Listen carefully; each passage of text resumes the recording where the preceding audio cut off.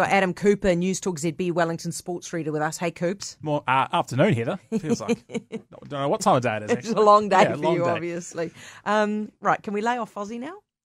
I think we're given some. I kind now. of agree with you For for now. now. Like, the first game, is it going to solve all your problems or give you the answer as to whether the seasons go good or bad? It is a first hit out.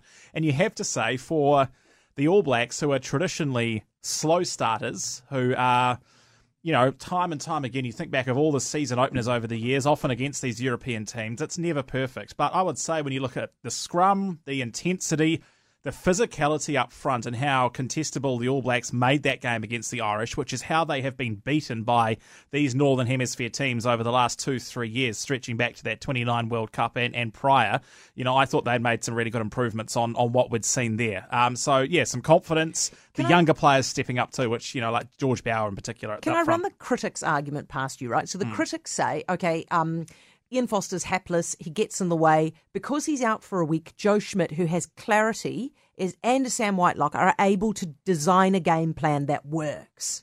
Are you telling me that Ian Foster would have been sitting in his hotel room or wherever he was isolating, not contributing anything?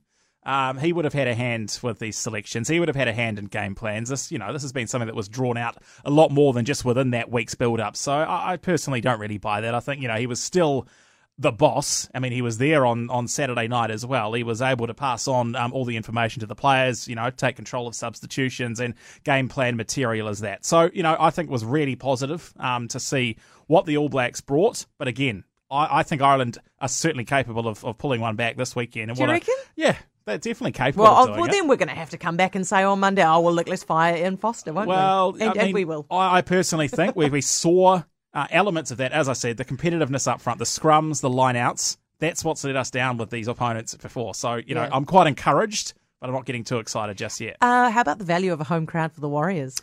Very good, isn't it? And it shows, it just goes to show, in terms of what happened on the field, just how much the players have missed playing in front of a crowd, have missed connection with fans that actually want to take selfies with them after the game. With, playing across the ditch, a lot of them don't.